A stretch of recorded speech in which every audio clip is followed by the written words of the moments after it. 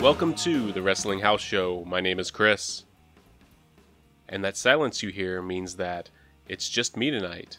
This is the Wrestling House Show hosted by me, Chris, on cnjradio.com. And no, Joey has not left the show, and no, I have not hijacked the airwaves or the internet waves from him. He is one half of the Wrestling House Show. But this is the beginning of a small series that may get a little bit larger in the future, depending on how it goes here, of me covering New Japan Pro Wrestling. Specifically, in this series, I'm going to be talking about the New Japan Cup 2018. It just started as of recording yesterday, early morning here in the United States. And Joey actually suggested that I do these episodes on my own because it's difficult for us to get together a lot of times, especially when New Japan has these tournaments that they run. They are almost nightly, and it's like 2.5, 3-hour shows every single night. And it's just impossible for the two of us to get together. I know he would love to watch these, and I would love to watch these with him, but sometimes it just can't happen. We just don't have the time to get everything done that we want to get done. We do have so much going on cnjradio.com. And when Joey and I relaunched the Wrestling House Show this year, we've been talking a little bit about how we're going to play around with the format somewhat. We're still doing the monthly wrap-ups of wrestling, of all the ones that I spoke about earlier, New Japan, Stardom, Ring of Honor, and WWE. They're going to be heavily WWE-centric, though, so we kind of thought that this would be a good way to kind of help introduce some people maybe to New Japan. Or if you're like us and you don't necessarily have the time to watch all of this wrestling, maybe this will be a good way for you to catch up a little. Maybe if you listen to these episodes and if I rave about a certain match, maybe you can go find it on New Japan World or wherever you watch your New Japan Wrestling and take a look at it. But if these episodes are a way to help get you, if you're on the fence about New Japan Wrestling and you were wondering if it's worth watching, if it's worth investing the $9.99 or 999 yen per month for the New Japan World, maybe this will sway you a little bit. For me, I've been watching New Japan off and on for the last few years, and I really started to get into it heavily, or more heavily, when I was living in Japan for a couple years, starting a few years ago. I was able to go to one of the Wrestle Kingdoms, and it just became a bigger part of my life. But enough about the build-up. These shows are supposed to be short, bite-sized, or fun-sized, so that you can just digest these quickly and move on and make your decision whether you want to watch or not. And so I'm going to get right to it. So just a brief overview of what I'm going to be talking about tonight and for the next few nights. Like I said, the next week or so, a little bit more than a week actually. I think it's about a week and a half, 2 weeks. What's going on in New Japan right now is the New Japan Cup. It started on March 9th, and what it is a single elimination tournament. It's a 16-man tournament, and this has been running since they've been doing the New Japan Cup since 2005, so it's been a while. And the first year they didn't do this, but the winner of the New Japan Cup will get a title shot. It used to be an IWGP heavyweight title shot, and then it was a few years ago when Shinsuke Nakamura won it, they changed it to where you could challenge for the heavyweight or the Intercontinental title. And Nakamura challenged for the Intercontinental title, which Hiroshi Tanahashi had at the time. And I think it was last year that they expanded that even further to where you can challenge for the IWGP heavyweight title, the Intercontinental title, or the Never Openweight title. So it's one of those 3 singles titles. I see most people are probably going to challenge Okada for the heavyweight title. I could see if Tanahashi wins it, that he'll probably challenge for the IC title to get some revenge on Suzuki for what he did back in January. I talked about that match a lot on our recap of January, so go listen to that episode if you missed it. It was a great match, a brutal match. But enough about the background and everything. You get it. Single elimination tournament. You get a title shot. That's all you need to know. Okay, so night 1 of the New Japan Cup. It took place on March 9th, 2018 at 6:30 Japanese Standard Time at Korakuen Hall in Tokyo, Japan.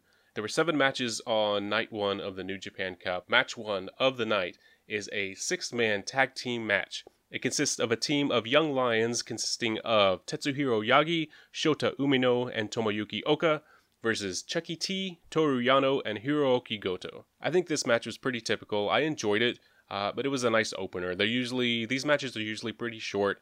the young lions are usually very fired up, and they'll get some moves and they'll be going after a certain guy here or there. Like in this one, Oka really wanted to face Goto, and it happened a little bit. Goto really didn't seem to be bothered at all, but Oka was really fired up. Yagi kind of was the sacrificial lamb in this match. He took quite a beating from the other team. And then Shota Umino, who is actually the son of the head referee of New Japan, Red Shoes Uno. He's been standing out a lot lately in the Young Lions, and I think he stood out in this one a bit too. He was in there with Chucky T for a while, and they had a pretty good sequence. But it was Chucky T that got the pin on Shota Umino after an awful waffle. And yeah, it was a decent match. It was a fun match, and it was a good warm-up, and that's all it was really intended to be. And yes, I failed to mention it before, but these mini episodes will have spoilers. If you go to the website and read the written reviews, I try to keep at least the winner of the match hidden, so you can click on it and see it if you want to, but I don't want to spoil it right away. But for these, I mean, this is a recap, and I have to talk about the winners to talk about the show, so yes, there will be spoilers. But moving on to match number 2, it is the Killer Elite Squad of Davey Boy Smith Jr. and Lance Archer versus Tanga Loa and Bad Luck Fale. Apparently Tanga Loa was a replacement for Hikuleo, who got injured recently, so Killer Elite Squad actually faced 2/3 of the never open-weight 6-man champs. And I think one of the most memorable parts of this match happened before the match when Lance Archer comes out. If you saw Wrestle Kingdom, he did kind of a similar thing.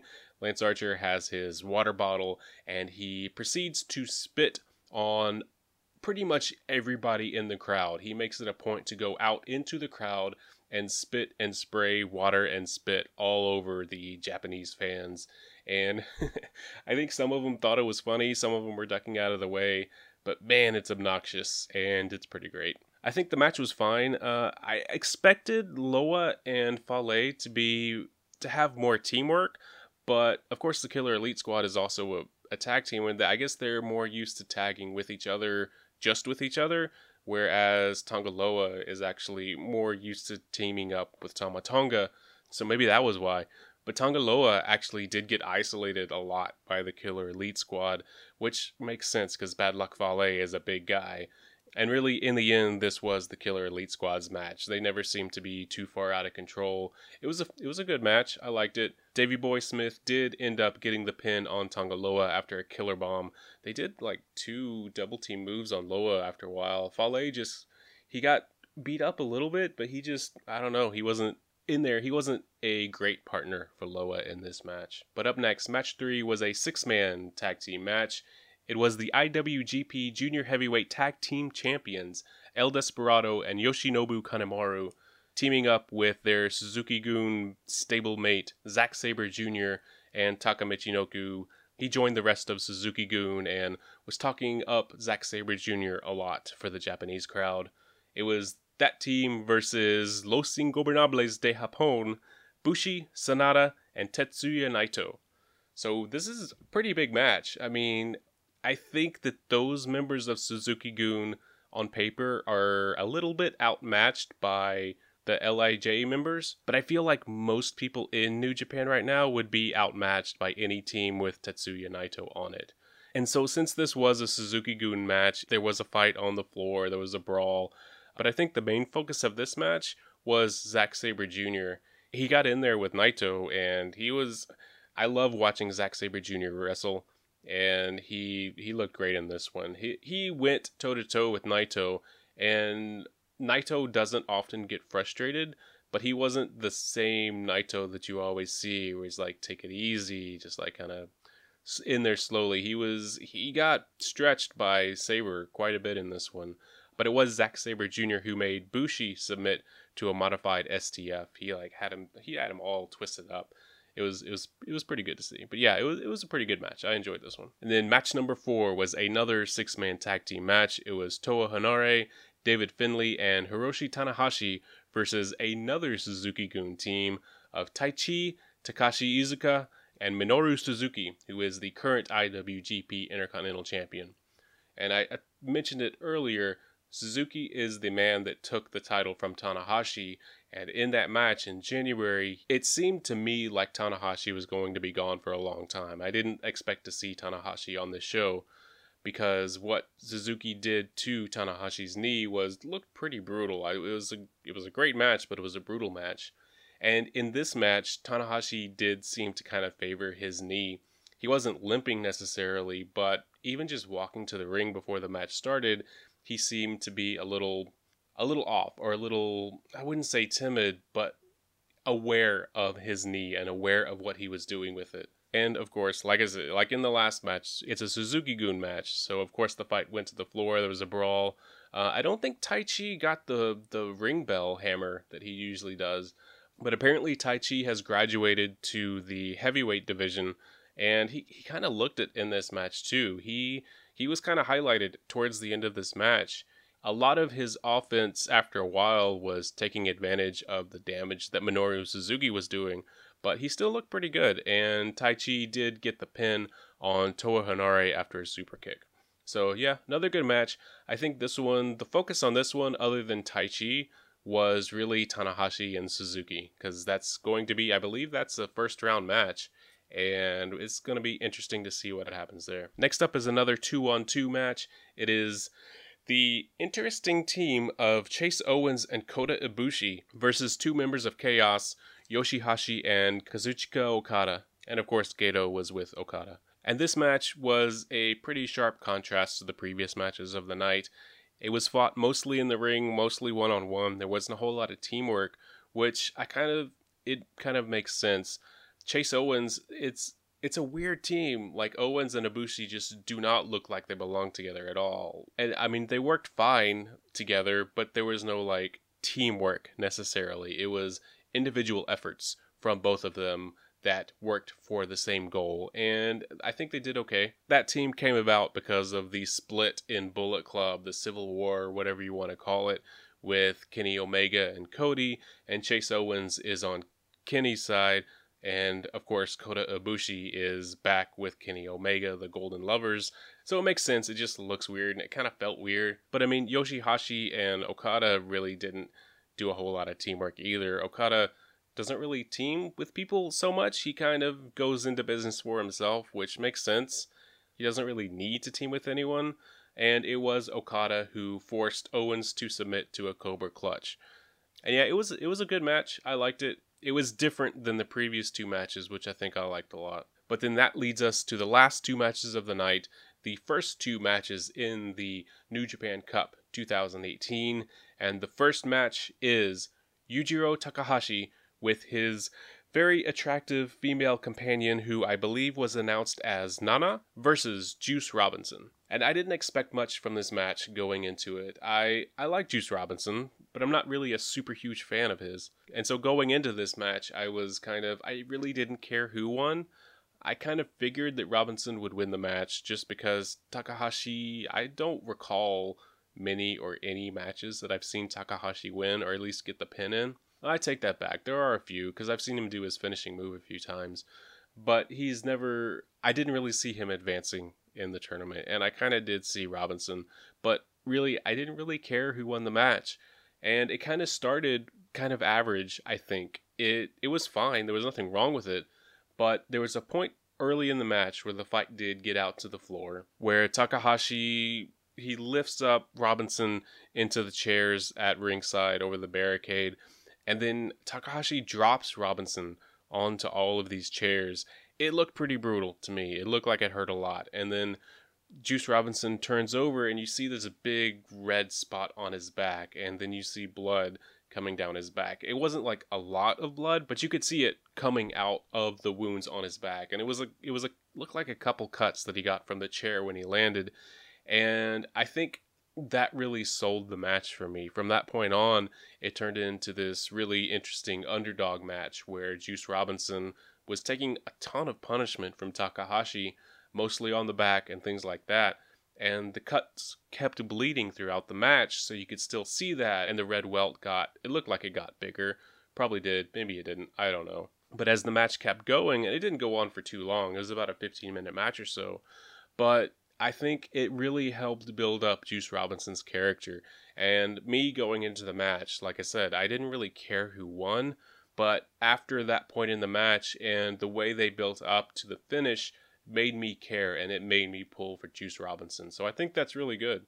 I like the guy. I don't know that I necessarily want to see him win, but I would like to see him in at least one, maybe two more matches, because he does have this kind of infectious personality where you just, I don't know. I was pulling for the guy. It was a good match. It almost got a little bit ridiculous with the kickouts after everything. And I know that's it's almost expected at this point for people in bigger matches to kick out of things that they wouldn't normally kick out of. And I get it, and I enjoyed it, and it was good, and it worked for the most part. And I think it teetered right on the edge of being like, okay, like, I get it. He's kicking out of everything. But I think it did work in the end. And Takahashi, for his part, he did take a few big moves and he kicked out as well. But really, this was Juice's match, and I think it was a good first match of the tournament, and it was a good first match for Juice Robinson. Even if he doesn't progress further than the second round, I think it did a lot for him and his character and his personality. And that leads us into the final match of the night, the main event, match number 7. It is the New Japan Cup first round match between Tomohiro Ishii and Michael Elgin. And if you know these guys, you know these are two very large men, and these are two men who are known for strikes and big power moves, and that's exactly what you got. And there was one thing Kevin Kelly said early in the match, was that these two guys are mirror images of each other. And of course, he doesn't mean looks-wise, although they are both pretty wide, but it was more about how they move and how they handle themselves in the ring.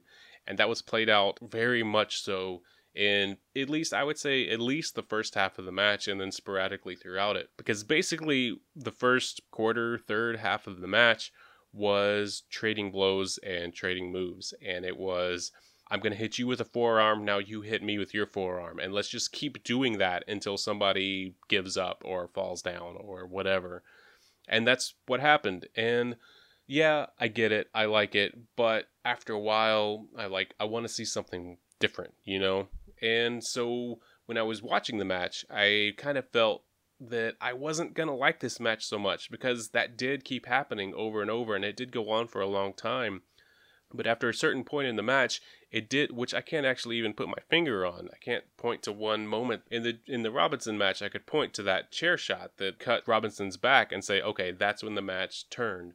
In this match, in Elgin versus Ishii, I can't really point to one moment. It was just kind of that slow build to the change in the match. And eventually, I would say that Elgin started to pull ahead of Ishii. Elgin started hitting a lot more of the agile power moves. He did a gorilla press into a power slam, which I would say about halfway through the match. And that was, if I'm going to point to a moment, that's probably the moment where he started to kind of pull away a little bit. Ishii took a lot of damage in this, and there was a scary moment in the match. Pretty late in the match, Elgin had Ishii in the corner, and Elgin is sitting on the top rope, sitting on the top turnbuckle, and he has Ishii behind him, and he sets him up for like an avalanche splash mountain powerbomb. And it doesn't seem like Ishii gets over quite enough. And Ishii, it looked like he landed mostly on his head, and that was a scary moment. You could see the referee and Elgin both go talk to him. But then Ishii gets up, and he keeps fighting for like another 5 or 10 minutes.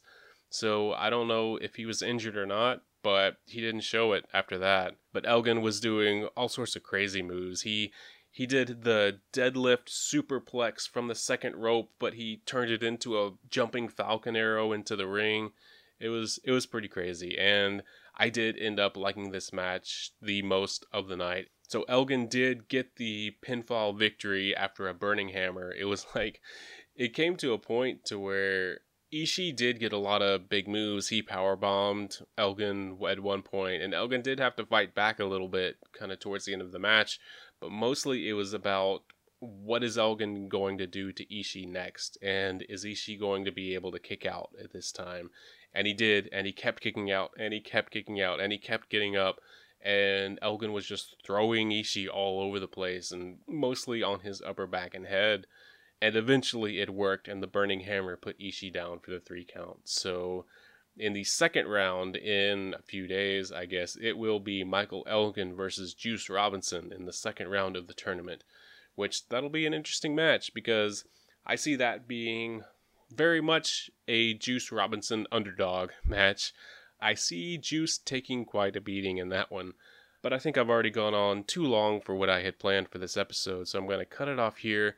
And if you like this, come on back tomorrow night. You can go to cnjradio.com for the Wrestling House Show. All these mini episodes. The February wrap-up show is coming soon. Don't worry, it's been a little bit tough for Joey and I to get together to finally talk about the month of February, because it kind of skipped past us really, really quickly, and we kind of weren't prepared for it. But it is coming. Also, more retro reviews on our Wrestling House Show Super Show series, and of course, more of these mini episodes. If you like this, please let me know. This is pretty fun. I like doing this. I like talking about New Japan and trying to spread the love of New Japan. So if you like it, let me know. Maybe if this series goes well, we'll pick it up for the big shows, maybe the tournaments later on in the year, which will be a bunch of episodes daily, but we'll see what happens. But let us know what you think. Go to cnjradio.com, where you can find links to the Twitter and the Facebook, and also on cnjradio.com is the family of CNJ Radio podcasts. Of course, Joey's Rock Strikes 10, always guaranteed to give you 10 songs, no more, no less. The Synaptic, hosted by Randy Brown, which is a true alternative. And of course, my Last Theater on the Left, where soon you will have Spring Break in Springwood. We are doing, similar to our Friday the 13th series, we are going to tackle the Nightmare on Elm Street series, not daily, but we are going to spread it out over the different times that people have spring breaks. So you can find that, of course, on cnjradio.com. And that'll do it for tonight. I'll talk to you later. Bye.